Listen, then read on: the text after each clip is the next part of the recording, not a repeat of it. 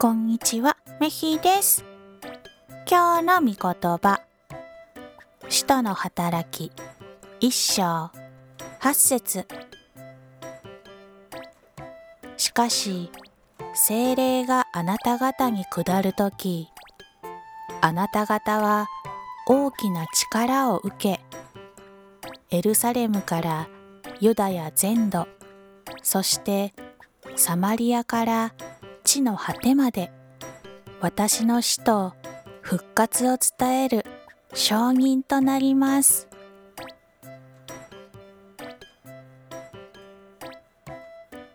今日もイエス様と一緒に歩む一日でありますように。それじゃあ、またねー。